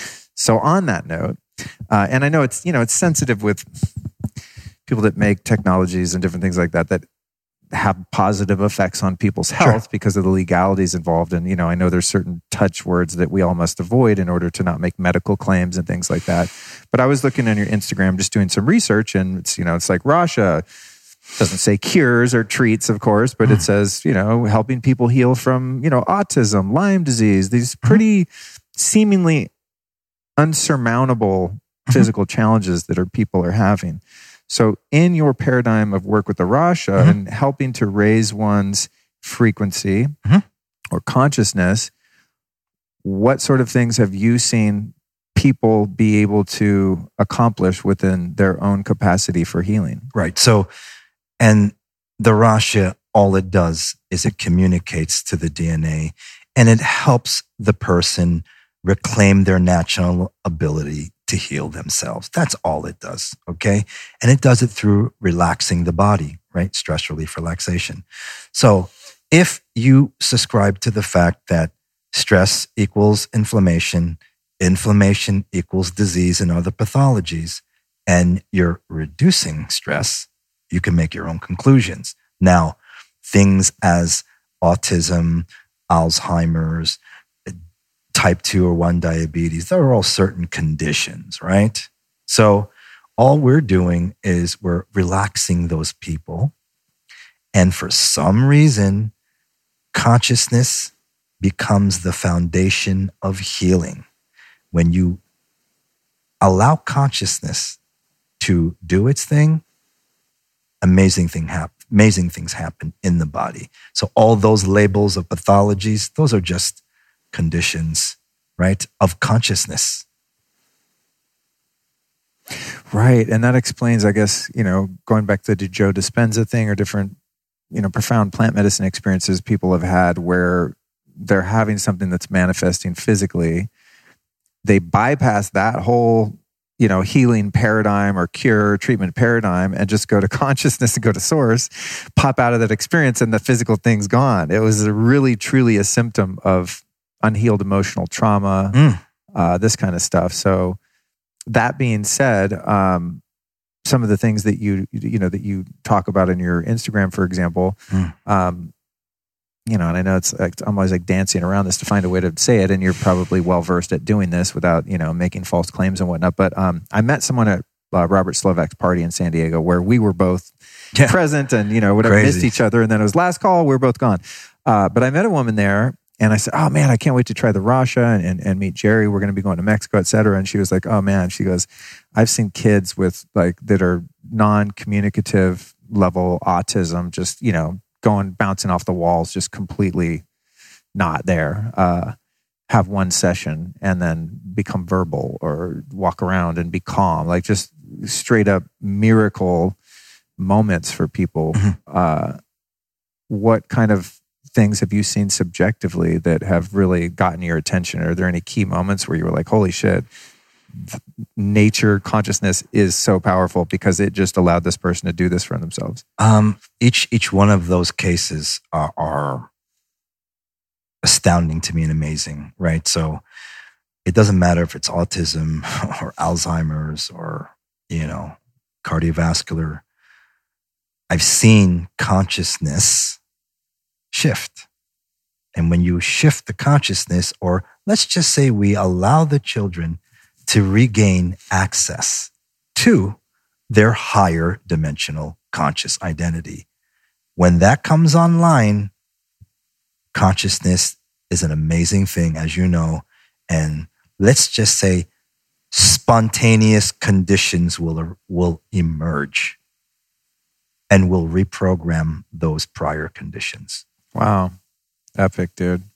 So for people now listening, which is the case, I'm sure, so much of the time as I meet fascinating people like you that are creating amazing technologies, modalities, et cetera, the first question is, okay, I want to try this. I'm in. I want to experience this.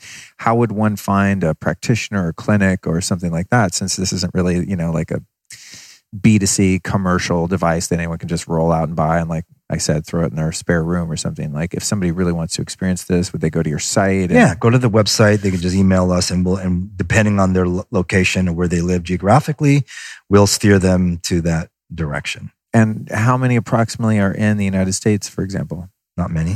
Not many? Yeah. More overseas? Yeah. Most of it, the bulk is, I'd say 90% is well, that's overseas. Kind of cool, because a lot of times our European and multinational friends write in the show like, I can't find the thing you talk about the show because I'm not in the United States. So this would be the inverse This would be the inverse of that, right? Right, okay. Yeah. Are there any states that come to mind where states or cities in the U.S., since most of our listeners are here, where one could find access to one of these in a public way? There is a doctor in New Orleans, Louisiana, Dr. Mignon Mary.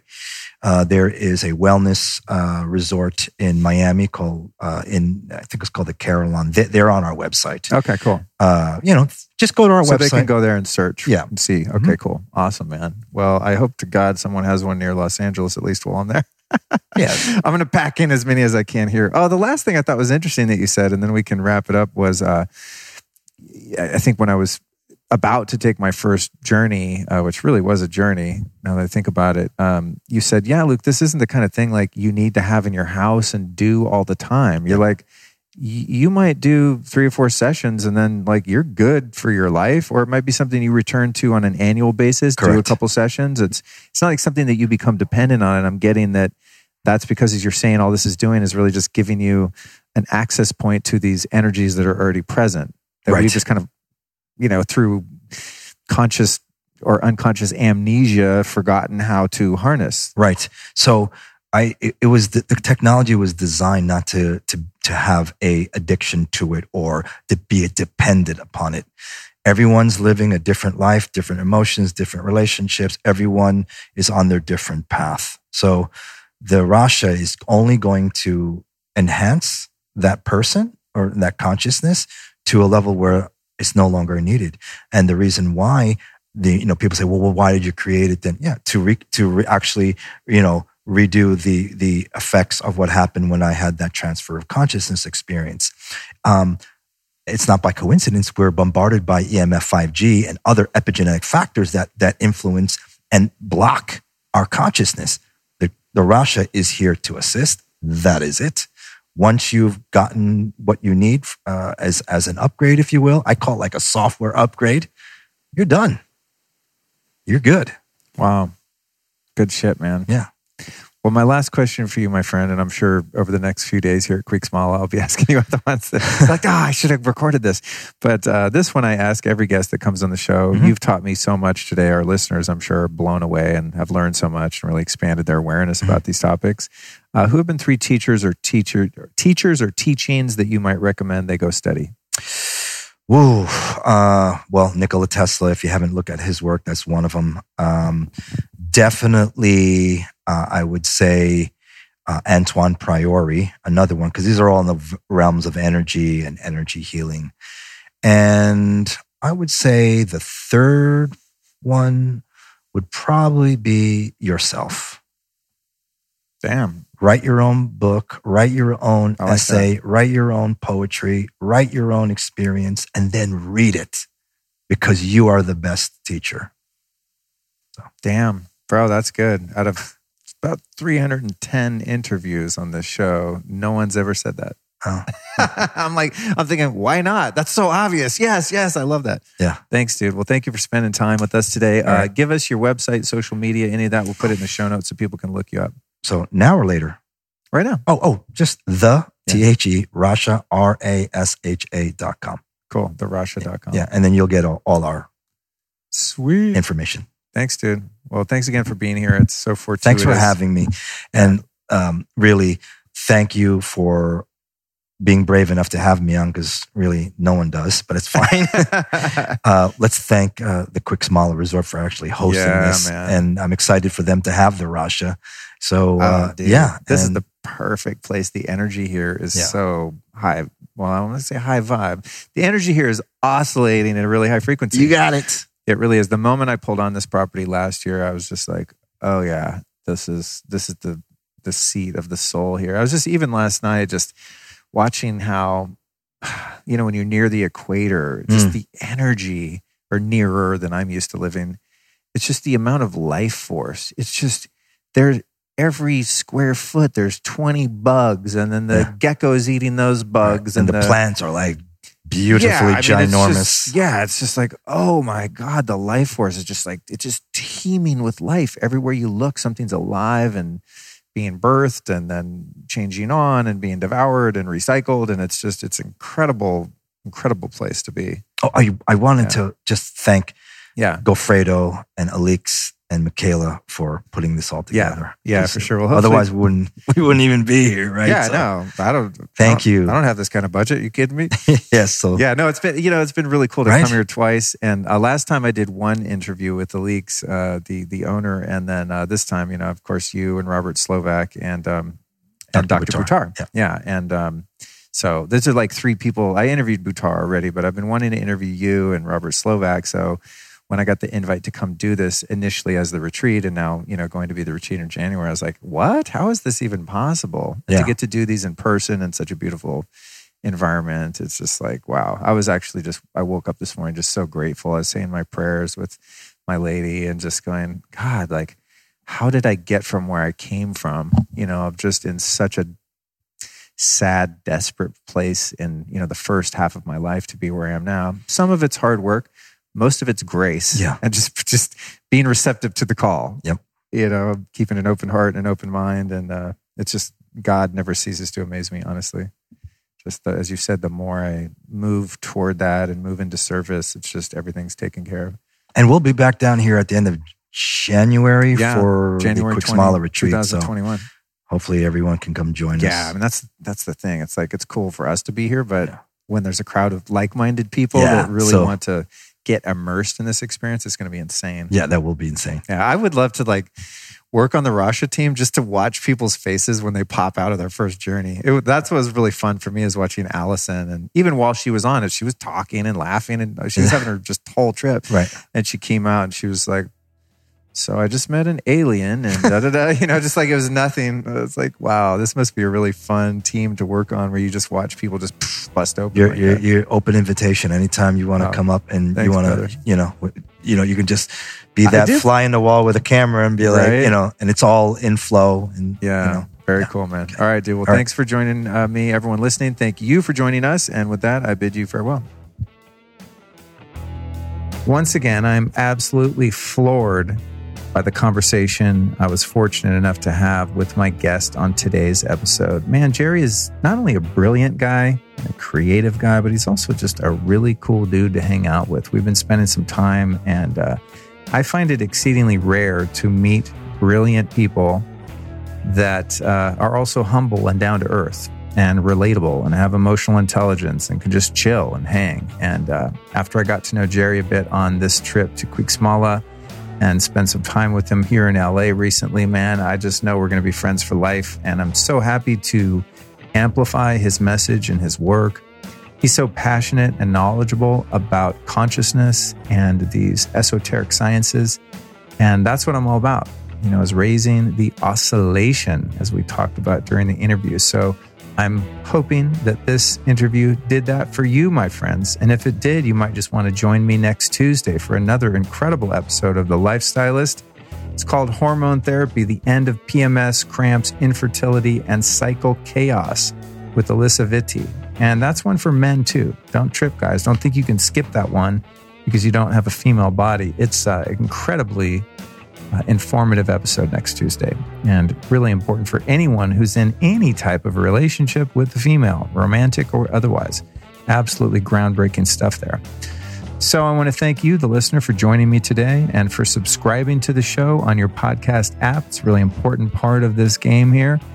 so that you can catch next week's episode with Alyssa Vitti. And let's go ahead and thank our sponsors. First one is Juve. Make sure to get over to juve.com/Luke. That's JOOVV.com/Luke. Because I think for the first time ever, they are offering a discount if you use the code Luke. Now, these guys don't really give discounts, man. So I'd get over there real quick and check it out. They've got some new devices that have a number of new features that are amazing. I'm really stoked about them. Now I feel like my Juve is old because they keep innovating. But that's a good thing. You know, you want a company that keeps innovating, but then you want all the new stuff. So I'm going to have to find a way to get some myself. For now, I've got 2 units in the home, one right here in the studio and one in the Zen Den where I keep all my technologies. And I use the Juve every day. I used it this morning. No BS, folks. So go to juve.com. That's JOOVV.com/Luke. And again, the code is Luke for a limited time discount. Let's thank our friends over at Surthrival, another company whose products I've been using for years. I use them every single day. I'd recommend something to start with, the elk antler formula. It's, it's like natural steroids. It's insane. It's really, really potent stuff. And when you go to surthrival.com, like survive and thrive, surthrival.com, and use the code STYLE10, you're going to save 10% off. Start with the elk antler, maybe the pine pollen, some colostrum. I think I have about, 6 of their products. I feed their CBD to my dog. They have a doggy version or a pet version of CBD. It's fantastic. Dog is super high. No, I'm just kidding. It's 0% THC, unfortunately, for my dog. Otherwise, she'd probably be having a dog catnip kind of day and wouldn't be mad at that at all. But, legalities and all. Last one is Bioptimizers, and I'd love for you to check out the Magnesium Breakthrough. This is, in my opinion, and so far in my experience as a health enthusiast, the best and most insanely bioavailable magnesium on the market. It's got I think there's 6-7 types of magnesium in there. Every magnesium I've ever heard of, they packed in there to just ensure that it gets into your blood and into your cells and helps your body function like it's supposed to. So you can find your Magnesium Breakthrough at bioptimizers.com. That's BIOPTIMIZERS.com/Luke. Bioptimizers.com/Luke. Don't bother playing around with any other magnesium, folks. The Magnesium Breakthrough is the top of the food chain, baby. All right, thanks again for joining me today. We'll be back at you next Tuesday and then again next Friday for a solo show. And man, I'm just super stoked to be doing this. That's all I got to say. I just want to say thank you, thank you, thank you. My life is amazing as a result of starting this podcast a few years ago. And the last time I checked, we were up to about 5.5 million downloads. And you, my friend, you specifically, the one hearing my voice right now, have made that possible by not only downloading and listening yourself, but also by sharing with your friends and family. So if you feel called, right when my voice ends, just reach down, click on your app, click share, and just text it to a couple friends. It's a really easy way to support the show. If you don't have the coin to support the sponsors or you don't want to buy any of this stuff, cool, no problem. But if you want to ride for free, it'd be really helpful if you share this episode with a couple friends. And with that, I will be back in your ears next week. God bless.